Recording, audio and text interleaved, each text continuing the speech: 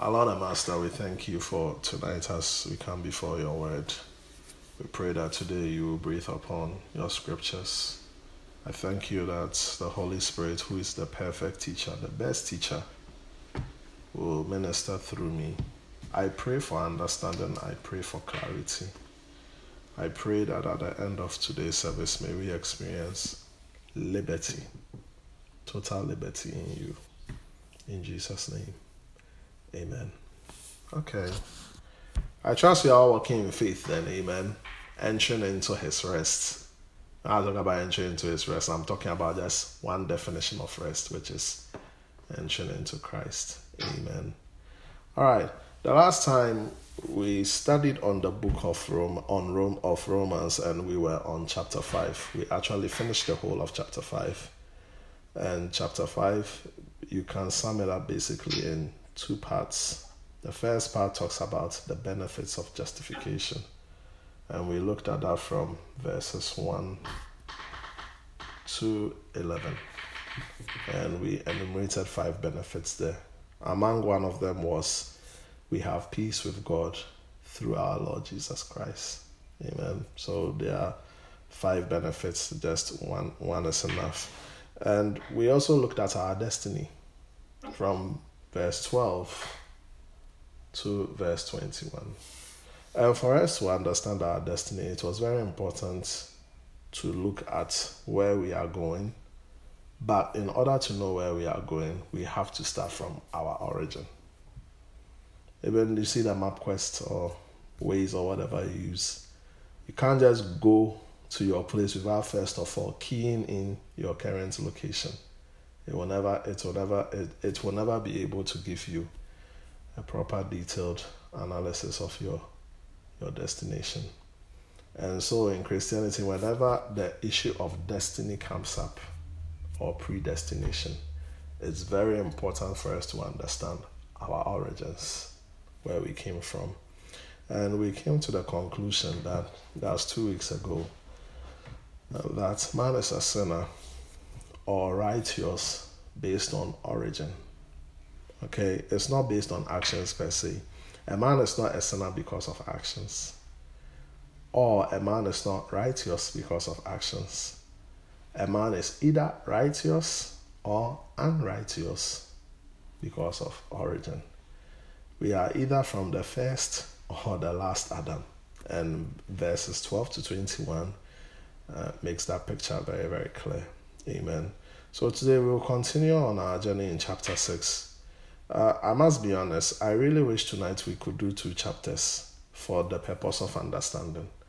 Because you won't get the full picture of chapter 6 without chapter 7. So when you read chapter 6, you are sort of hanging in a balance. And you will also not understand chapter 7 without reading chapter 6.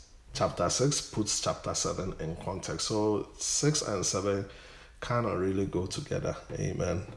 But I don't think we have that much time to do 2 chapters. So let's just do 1 chapter for today. Amen. So probably next week, what you want to do is that before we start chapter 7, listen to today's message again, so that when we read chapter 7, everything will make sense and it will fit in the bigger picture for you. Amen. So chapter 6 deals with the issue of sin at hand. Sometimes when the gospel of grace is preached, one can easily assume a certain stand on sin, which at times is not scriptural. Amen. When Paul wrote chapter 6 was tying up any loose ends on chapter 5. So all that Paul is saying is that grace doesn't afford us to live wantonly or carelessly. We should not take God's magnificent and bountiful love in vain by living anyhow, since we are justified and have peace with God. Okay, and that's one of the many benefits of our justification. The statement where sin abounds, grace much more abounds This will encourage us Christians to strive on towards godliness in Christ and spiritual maturity than using this as a crutch to live anyhow. Amen.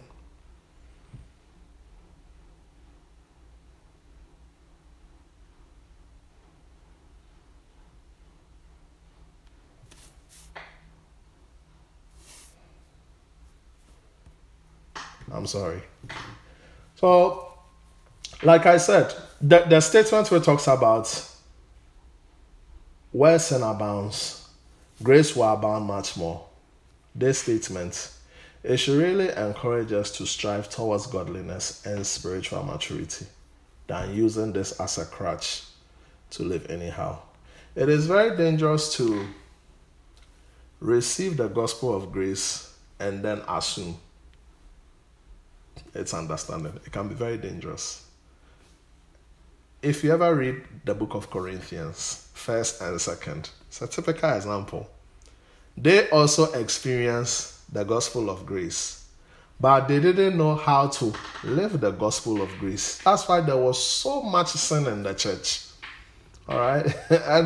And sometimes that happened. When Paul was writing this gospel of grace, he didn't just preach it to the Roman church. He preached it to all the churches, all right? Thessalonica, Ephesus, Rome, all the churches, Galatia. But when Corinth church received the gospel of grace, they had received the gospel of grace, but they didn't learn how to live the gospel of grace. And sometimes that can be a problem, especially when it comes to the area of how believers we deal with sin. How believers deal with sin sometimes presupposes that many believers don't know how to live the gospel of grace. We have just received the gospel of grace, understood the gospel of grace, but sometimes we don't know how to put it into practical application. So we thank God that Paul wrote chapter 6. Amen.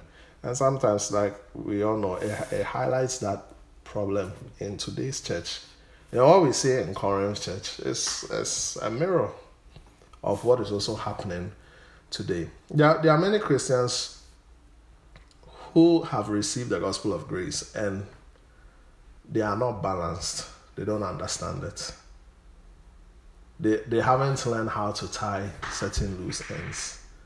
And theologians call this lifestyle antinomianism, which means that you are afforded to live a life of grace without observing moral law. And when you begin to live like that, you are in bondage, basically. Amen. So sometimes there are some people who live like Corinthians. Because the Corinthian church, there was no church that abounded in revelation, spiritual gifts, more than the Corinthian church. But they were morally bankrupt. They were not growing, even though they were exercising spiritual gifts and all that stuff. It was a huge problem. There was a real character deficit, and it showed in their stunted spiritual growth because they didn't know how to live the gospel of grace. And as Christians, when we come to the place where we experience all these New Testament truths and knowing about God's magnanimous nature and who He is, how loving He is, we shouldn't use it as a crutch just to assume and live in here. Because sometimes I believe people live like that based on assumption. Sometimes I don't even think it's intentional. I think it's because of assumption. Amen. So we need to come to a place where we know. And when we know, we can do better. Amen. So chapter 6 lays down some truths when it comes to believers dealing with sin, and this is a masterpiece for all born-again believers. Sometimes I ask myself, how many born-again believers truly understand Romans chapter 6? Because I believe that when we all come to the place of understanding, I wanted to use the word perfect understanding of Romans chapter 6. I don't think there's anything like perfect understanding, because our understanding will continue to evolve as a result of our growth in Christ. So when we come to an understanding of Romans chapter 6, I really believe God with all my heart that it will change our trajectory in our Christian walk of faith with God. Amen. So let's read. Let's start with the first 3 verses. What shall we say then? Shall we continue in sin that grace may abound? Certainly not. How shall we who die to sin live any longer in it? Or do you not know that as many of us were baptized into Christ Jesus were baptized into his death? I think last year I preached the whole message on this called Overcoming Sin. Amen. So probably you might need to listen to the message again, because I believe some of the things I see will be parallel to each other. Amen. Now, the word sin is mentioned twice in 3 verses, and it's important for us to take note of that. Now, before we deal into exegeting the text, when the subject on sin comes up, 4 things you have to note. 1, sin is a person. For example, when Jesus taught his disciples to pray in Matthew chapter 6, that same prayer is in Luke chapter 11. One of the lines says that, deliver us from evil. You know, when the Lord used this verse, he wasn't talking about evil as an action or a habit. He was talking about a person. When the Lord says deliver us from evil, he's not talking about deliver us from evil actions, evil thoughts, evil desires. It's deliver us from the evil one. Deliver us from a person who is embodied in evil. So when we talk about sin, sin is a person. It's personified. If you do a careful study of the Bible, all the virtues in the Bible are also personified, like righteousness. It's a virtue, yet it's personified in Christ. Like love. It's a virtue, but it's personified in God. God is love. So most of the virtues that we see in the Bible all have personifications, or they are personified. And so is sin. When we are talking about sin, we are talking about the total embodiment of sin in the person of the devil. Amen. So that's one thing you have to know. Number 2, when we talk about sin, we are also talking about nature. Nature. The nature of sin. Number 3, we are talking about a mindset. You can have a mindset of sin. Romans 8 verse 6, the Bible says that for to be carnally minded is death, but to be spiritually minded is life and peace. So sometimes sin can be a mindset, and it comes in the form of carnality. So when we are talking about sin, we are also talking about a mindset. That's why the Bible tells us that we should renew our minds with the word of God. And when we renew our minds with the word of God, we end up not becoming a conformed vessel, but we will become a transformed vessel. Amen. So when we are talking about sin, we are also thinking of the word mindset. And number 4, when we talk about sin, you are also now talking about actions and habits. I think that's the most common definition of sin. When we talk about sin, we normally refer to actions and habits. So when we talk about sin, person, nature, mindset, actions, and habits. Amen. So now let's get into the 3 texts. So to deal with sin, Paul is saying to believers. So Paul is not talking to everybody here. Paul is talking strictly to believers. So if you want to deal with sin, the first thing you have to know as a believer is that your sin nature is dead. That's very important. So that's what Paul is referring to. He said, we are dead to sin. What kind of sin are we dead to? Nature. Your sin nature is dead. It's very important to know that. This should be a stronghold. You know, when we talk about stronghold, sometimes it's used negatively because of the scripture in 2 Corinthians chapter 10, verse 4 to 5. I always say casting down strongholds. Right? So sometimes we think stronghold is a negative thing, but stronghold can also be a positive thing. What's the meaning of stronghold?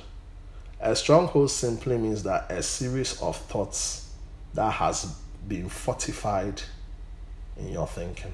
That's a stronghold. A series of thoughts that has been fortified in your thinking. So, as a Christian, we also have to develop a stronghold that sin is dead. The nature of sin. That the nature that Adam is the progenitor of, that we all came into contact with.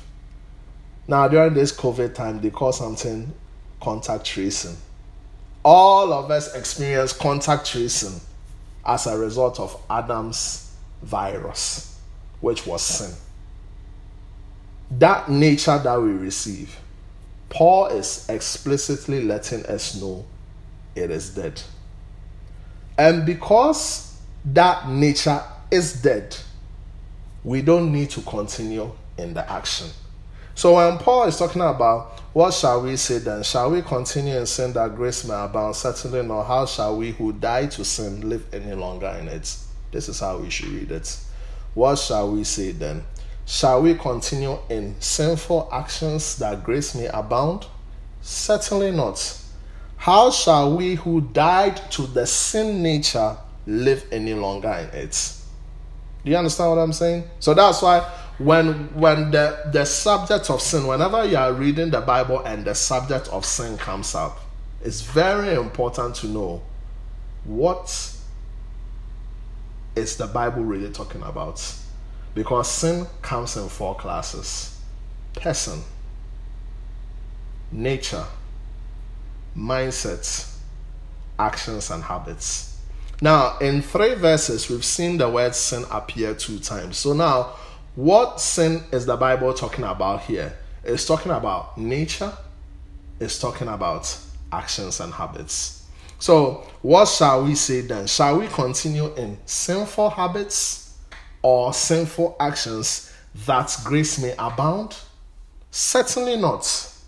How shall we who died to the sin nature live any longer in it?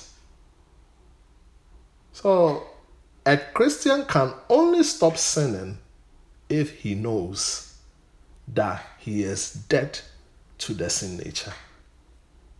And sometimes, let's be honest, how many Christians truly know that? Because if you don't know that you are dead to the sin nature, and that's why I'm saying that this is strictly written to believers who have received Christ as their Lord and personal Savior.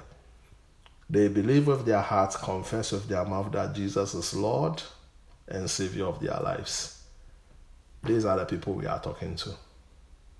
You will have to come to a place where you know that you are dead. Your sin nature is dead, and you don't live any longer in it. If you don't come to that realization, don't bother fixing actions and habits. But there are many Christians, we fall into a cycle of bondage because we always want to fix actions, habits, without first and foremost addressing the status of the nature. Okay? If the status of your nature is dead or alive, that's what is more important. And if your status of your nature is alive, probably you haven't received Christ as your Lord and personal Savior. If the status of your nature reads death, then you have received Christ as your Lord and personal Savior, and you need to be strengthened in that knowledge till it becomes a stronghold. That's the only way you will be able to deal with sinful habits and sinful actions. Amen. Now, verse 3. Or do you not know that as many of us were baptized into Christ, were baptized into his death? So Paul is saying that as a Christian, when you receive Christ as your Lord and personal Savior, you were baptized into Christ. Now, the word baptism will appear frequently in our verses we read. Baptism is not necessarily referring to water baptism. Okay, it's not. That's why when you read Hebrews chapter 6, one of the fundamental doctrines a believer should be schooled in is called baptisms with an S. There is more than one water baptism. Okay, the most popular baptism we all know is water baptism. If you are in charismatic and Pentecostal circles, you might probably know 2, Holy Spirit baptism, which comes with the evidence of speaking in tongues. But may I submit to you that there are more than 2 baptisms, by the way. One baptism is also called the baptism in Christ. And when did we experience the baptism in Christ? Was when we came to salvation. That was an experience of baptism. That's why when we have the water baptism, we are just mirroring the salvation experience. That's it. Water baptism is a public affirmation of your confession that Jesus is Lord of your life. That's it. That's all that water baptism plays. Amen. That's the only difference. Because when we became Christians, when we received Christ as our Lord and personal Savior, we were actually baptized. And we were baptized in Christ. And what does it mean to be baptized in Christ? It means to be baptized in his death. If you do remember, when I was preaching on knowing Christ, one of the installments I talked about being conformed to his death. It's the same as being conformed to his death. When we receive Christ as our Lord and personal Savior, we are conformed to his death. It means we are buried in his death. And we are raised from his death. That's why when you fall into the water, it's a burial. And then you are raised so that you can walk in the newness of life. All these are symbolisms. So, the death, the burial, and the resurrection of Christ is a real experience for a believer at his inception of salvation. The only thing yet that we will experience will be resurrection. Resurrection is a future thing. When we attain unto the resurrection, that's when we will actually experience that resurrection experience. But as Christians, we have all experienced the death and the burial so that we can walk in the newness of life. Amen. Let me read 2 Corinthians chapter 5, verse 17. Therefore, if anyone is in Christ, he is a new creation. So that explains Romans chapter 3, verse 3. Do you not know that as many of us were baptized into Jesus Christ, were baptized into his death? So when we come into Christ, or when we are baptized into Christ, we come into his death, which is the end of our new nature. And then we receive a new creation. Because all things have passed away and all things have become new. So that is the effect of us being baptized in Christ. When we are baptized in Christ, we are baptized into his death. His death expunges our old nature. And because of we have been expunged of our old nature, we experience newness. We are new creation, created after the new man of righteousness, that we can walk in true holiness and pleasing God. Amen. So, like I said, when you are baptized into Christ, which means his death, it means the old nature of sin is dead and you are now a new creation. If you can't acknowledge the sin nature in you is dead, it will be futile to stop sin action. So that's one of the big differences we all have to know. The reason why there are some Christians who don't feel in bondage to sin is because of this truth. You have to understand that sin nature is dead. When you can understand that your sin nature is dead, as a result of the salvation experience, it will be easy to tackle sin action. But there are many people who put the cart before the horse. They want to tackle sin action, sin habits, sin thoughts without addressing the sin nature. Amen. All right, let's read on. Verses 4 to 6.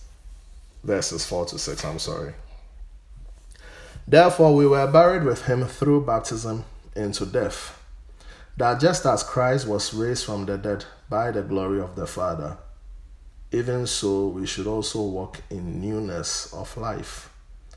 For if we have been united together in the likeness of his death, certainly we also shall be in the likeness of his resurrection, knowing this, that our old man was crucified with him, that the body of sin might be done away with, that we should no longer be slaves of sin. Our old nature of sin has been buried through baptism in Christ's death, so that we can walk in newness of life. So that's the end goal. What's the end goal of the salvation experience? The end goal of the salvation experience is for us to be baptized in Christ. And when we are baptized in Christ, it means we are baptized into his death. And what does it mean when we are baptized into his death? This is the end goal of it. The end goal of being baptized into Christ's death means the old nature, which the Bible, the verses we just read calls the body of sin, is dead. It's been done away with, so that we can walk in the newness of life. So the end goal of why we are baptized into Christ is for us to walk in the newness of life. That's why we read 2 Corinthians 5:17. If anyone is in Christ, if anyone is baptized in Christ, and what does it mean to be baptized in Christ? It means to be baptized into his death. When you are baptized into Christ's death, the old man of sin, or which is also called the body of sin, has been done away with, that we will no longer be slaves of sin, so that we can walk in the newness of life. Do you understand? So the Christians experiences the death and the burial of Christ in his salvation experience. That is what it would take for us to experience walking in the newness of Christ. So, I say this to you: when you're a believer, you are not a slave to sin, because the body of sin is dead.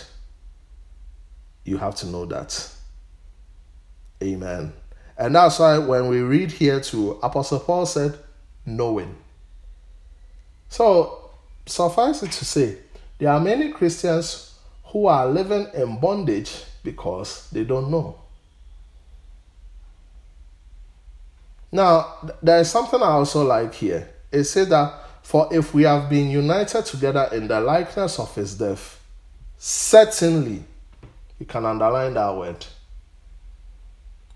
If we have been united together in the likeness of his death, certainly, that's my key word, we shall also be in the likeness of his resurrection.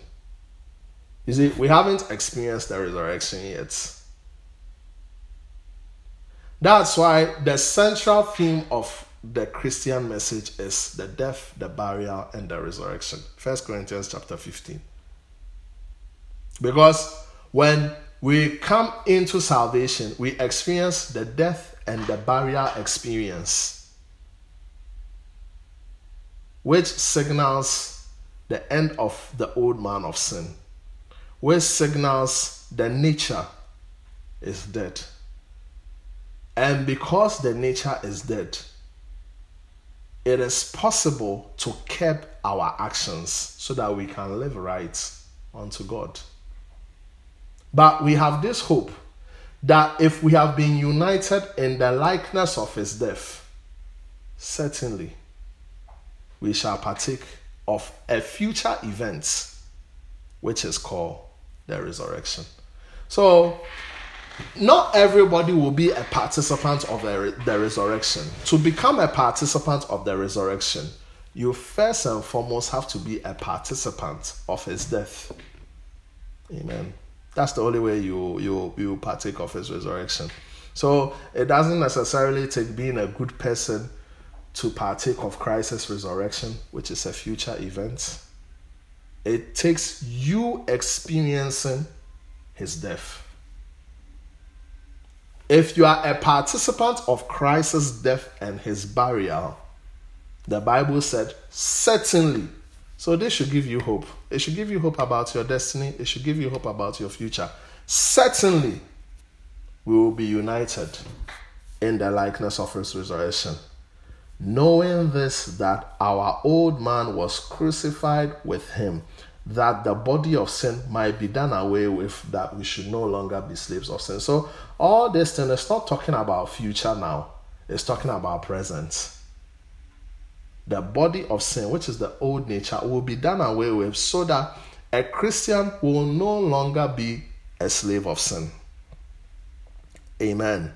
So the death and burial is for the conversion of a sinner to a righteous one.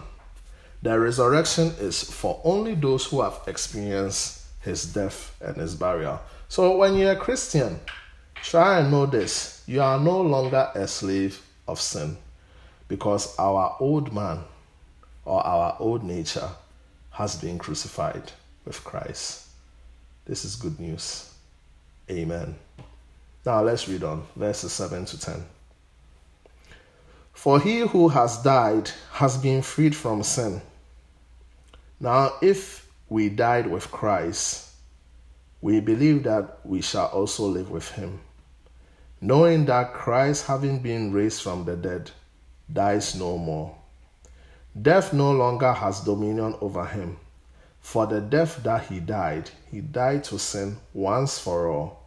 But the life that he lives to God. Amen. So from this reading, an unbeliever cannot be free from sin. You get it? An unbeliever cannot be free from sin. Because the Bible says for you to be free from sin, you have to have died. And when you die, you are free from sin. And what does it mean to die?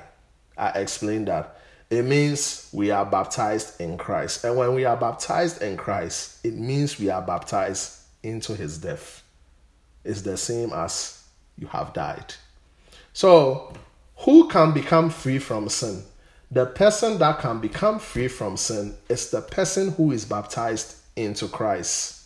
And the meaning of being baptized into Christ is being baptized into his death. And being baptized into his death is the same experience as dying. So, it is only those who have died who are freed from sin. Do you understand when I use the word die now in this context now? It means we have been baptized into Christ. What does it mean you've been baptized into Christ? It means you've been baptized into his death. And if we are baptized into his death, it simply means we are dead or we have died. It's only those who have died or who have been baptized in Christ who are free from sin. They are free from the nature of sin. They are free from the person of sin. Are you understanding me? So, we are dead to sin.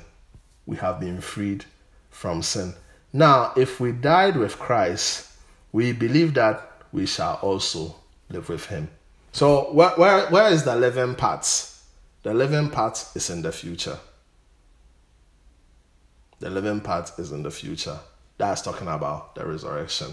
So now, as Christians, what are we experiencing? We have died with Christ. We are buried with Christ. We have died with Christ because the old nature of sin is dead. We have been buried because we are baptized into Christ so that we can walk in the newness of life. So everything that the Christian is experiencing today, as of May 2021, is the death and the burial experiences of Christ. In the future, when the end of the age comes, we will all experience the resurrection of Christ. We shall live with him. But it's important to note that an unbeliever cannot be free from sin. It's not possible until the unbeliever is baptized into Christ. Because sometimes when it comes to sinful habits and sinful addictions, we try to go to therapy. I think it's good to go to therapy, but that will not deal with the root issue. Sometimes we think it's good to go for counseling. It's good to go for counseling, clinical counseling, and all the stuff that we have there, but it won't deal with the root issue. Sometimes people think that you need willpower. Well, it's good to have willpower. I believe that one of the fruits of the Spirit is called self-control, and within self-control is a certain amount of willpower. So it's good to have willpower, but that in itself is not enough to keep sin, the nature of sin, and sinful habits, sinful actions, and sinful thoughts. It won't work. Sometimes we like to use resolutions with steps. You'll see someone who smokes. He say, 2021, January 1, midnight, I'm done. No more smoking. Look, you can have all the resolutions you have. It's not going to work. If you really want to be free from the power of sin, if you really want to be free from the nature of sin, you will have to die, which means we will have to be baptized into Christ. See, so what Apostle Paul is saying here in verse 7 is what he emphasized earlier in verse 3. We have to be baptized into Christ, which is being baptized into his death. That's the only way we'll be free from sin. So thank God for all the resolutions, the steps, 10 practical steps to get out of this. But without dying, without experiencing the death and the burial of Christ, you are not free from sin. It will just be a yo-yo thing. And you will just be going and you'll be coming back. Amen. We have to experience Christ. When we experience Christ in a real way, sin will lose its power and its effect on us. And there are many believers too, let's face it, after reciting the sinner's prayers, they haven't taken time to know. One, or number two, they haven't been taught. Or sometimes too, where you also go to church matters, they haven't been taught what salvation experience really entails. And that's why when Paul keeps on talking, he uses the word knowing. He's using those words a lot. Because for a Christian to really come to a place of total liberty and freedom, it's of paramount importance that you know. Of paramount importance. And that's why when you're a Christian, you can't divorce yourself from the Bible. You have to know. You have to know. You have to know. You have to know. Know that you are dead to sin. Know that the old man of sin is dead. Know that you are freed from sin. And there are many believers who don't know this truth. So they live as if they haven't been born again. And that's the reality. So sometimes it's not even the unbelievers that you even feel sad for, because what can you do? But it's believers who have come into the saving knowledge yet are still blind. You have to know. You have to come to the realization where you know that you have died. Why? Because you have been baptized into Christ. So you have died. And if you have died, you are free from sin. And sin sometimes becomes the big elephant to talk in the room, especially among Christians. But it needs to be talked about. You know, if you want people to be free from sinning, you don't have to avoid the sin issue. Number two, if you want people to stop sinning, you don't need to give them laws. That will also not work. Number three, if you want people to stop sinning, you also don't need to bash and hammer them. That will also not work either. So I think 3 ways by which we are tackling sin, since tradition hasn't worked. We try to give more laws, it's not working. We try to avoid the sin issue completely and talk about the love of God, which is good. And we should talk about the love of God. But just talking about the love of God blindly without having a scriptural perspective on how Christ has dealt with sin on our behalf will not help anybody. And then, number 3, you don't bash people and condemn them. That will also never let them change. It will either make them more guilty and more shameful. Look, if we want people to come to a place of freedom and liberty, and even we as Christians, if we will also want to come to a place of freedom and liberty, we have to experience Christ, period. When we experience Christ, we will experience his activities, which is his death and his burial, which will put a death knell to our sin nature, our sin thoughts, and our sin actions. Amen. So proper discipleship can let us live a life of overcoming sin. So Paul stresses on the new creation or the believer knowing.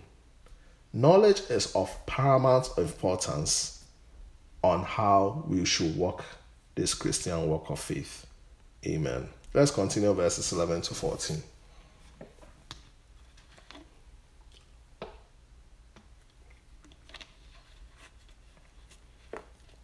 You know what? Let me just stop here. Let's take questions. I feel I have to take my time. I've ended. Who has questions? Contributions?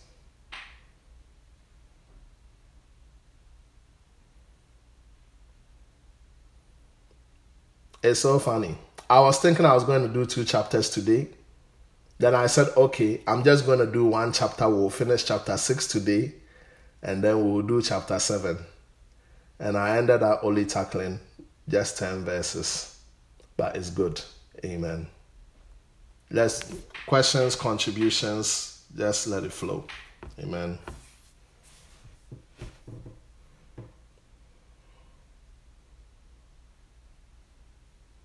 Okay, I have a question. It sounds kind of elementary, but okay, so you are saying that we die to sin, right? So that we can walk in the newness of life. What does it really mean to die to sin?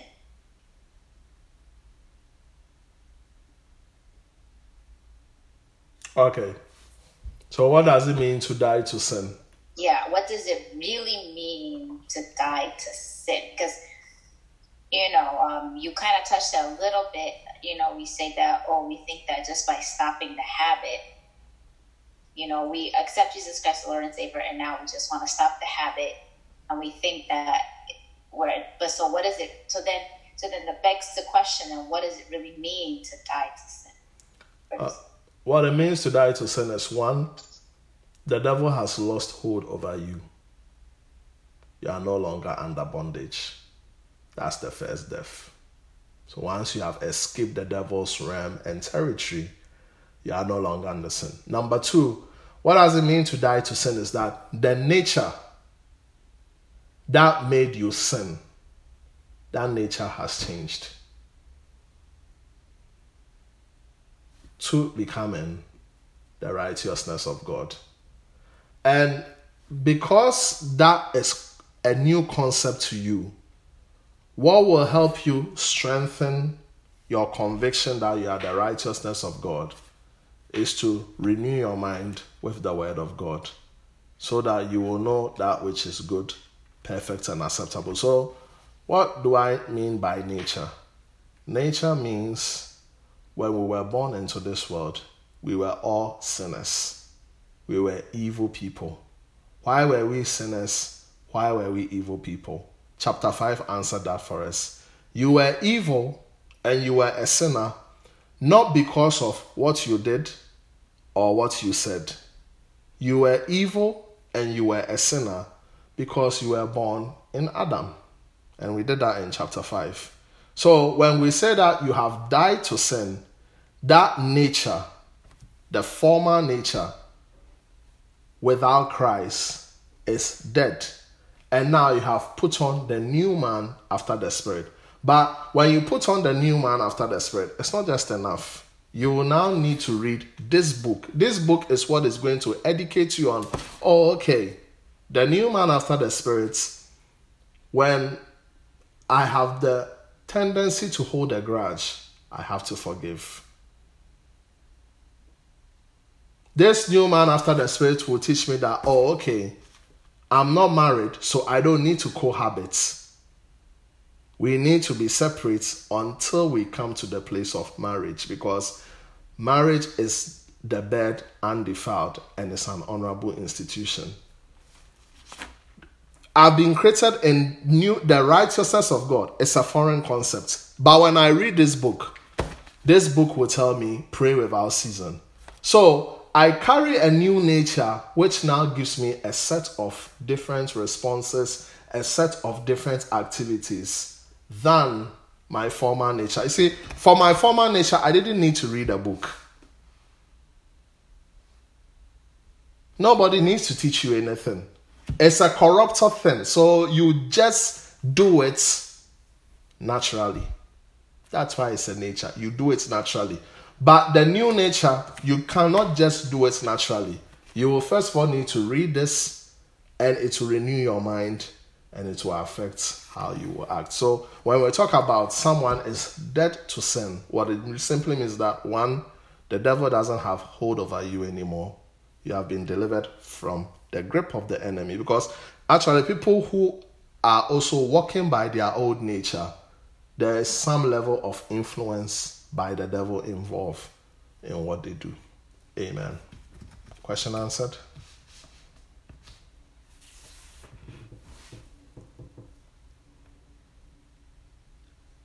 Thank you.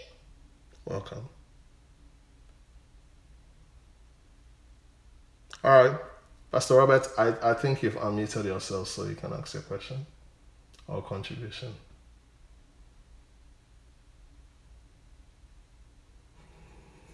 Hello, Zonko. Yes, sir. Okay, so we're just discussing the old nature and then the new nature. Yeah. So, we have had a discussion with somebody before on that issue, and you made a very good point, but then we're also thinking about it. So, if the old nature, like you said, the old nature doesn't have to, you don't have to learn, or you don't have to be taught how to live or conform to the old nature. But then the new nature, you have to renew your mind using the word of God. I think that was the point we were discussing with the person, and I was saying that would have been a very good point to make if we had already known this. But then again, I said again that the person might also argue that, okay, then why do I have to learn to conform to the new nature if I don't have to learn to conform to the old nature?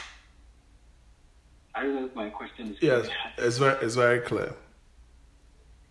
It's very clear. The reason why I think we didn't have to learn was because a sentence had already been passed. For the wages of sin is death. A sentence had already been passed. So when we came into this world, we were already... Let's read Ephesians.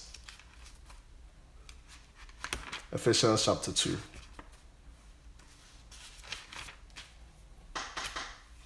So verse 1. And you he made alive who were dead in trespasses and sins, in which you once walked according to the course of this world, according to the prince of the power of the air, the spirit who now works in the sons of disobedience. Among also we all once conducted ourselves in the lust of our flesh, fulfilling the desires of the flesh and of the mind, and were by nature children of wrath, just as the others. So this explains why we don't need too much tutorial when we were sinners. All the elements were against us. Everything. The Bible lets us know that we were one, dead in our trespasses and sins. We walked according to the course of this world, according to the prince of the power of the air. And the prince of the power of the air is a spirit that works in the sons of disobedience. Not talking about little children. I mean, anybody who is an unbeliever is a son of disobedience. So then we also conducted ourselves in the desires of our flesh. We fulfilled the desires of the flesh and of the mind, and were by nature children of wrath. We've already been appointed our destiny.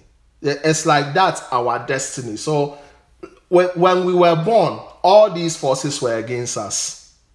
Little or no training. Verses Romans chapter 12.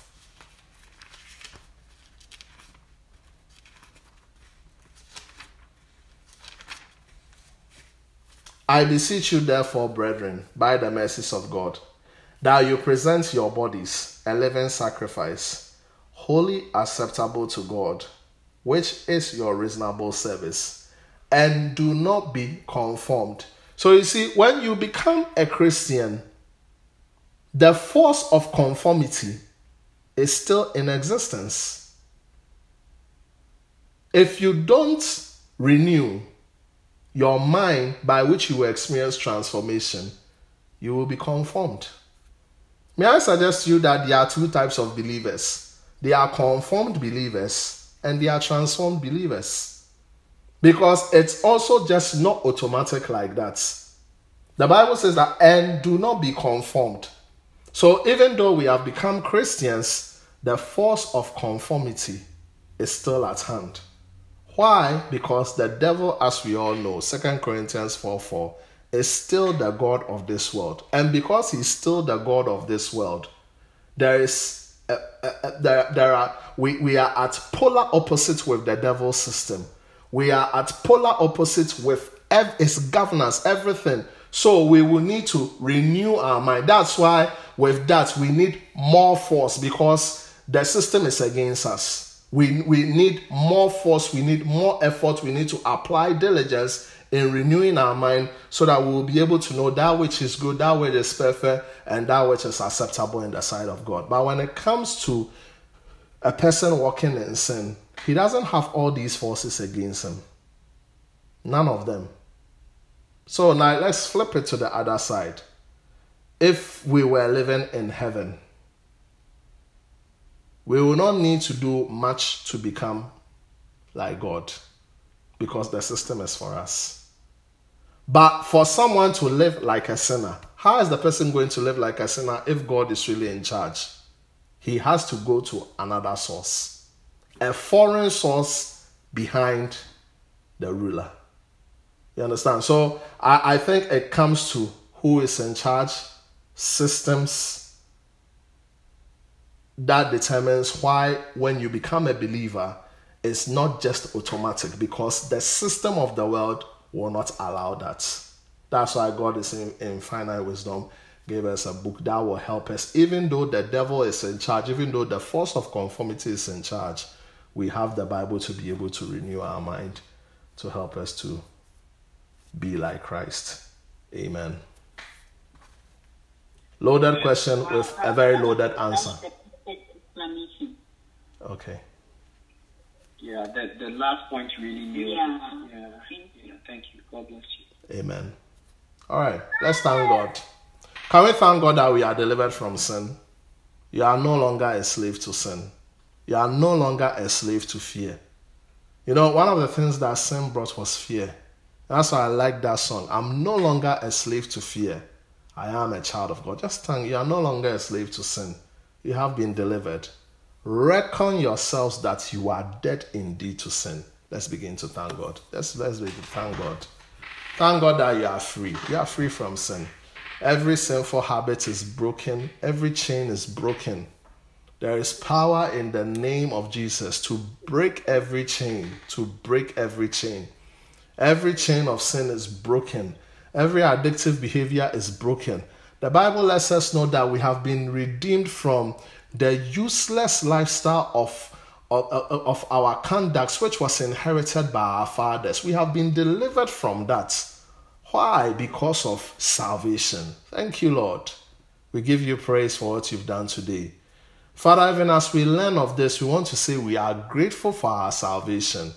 And we thank you that you have shown light on our salvation experience, that indeed we will know that we have authority, we have victory, we have dominion over sin.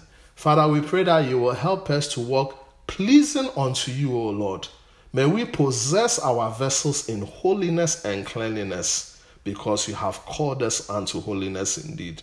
We bless your holy name, Lord, and we thank you for the Holy Spirit who taught us all truth.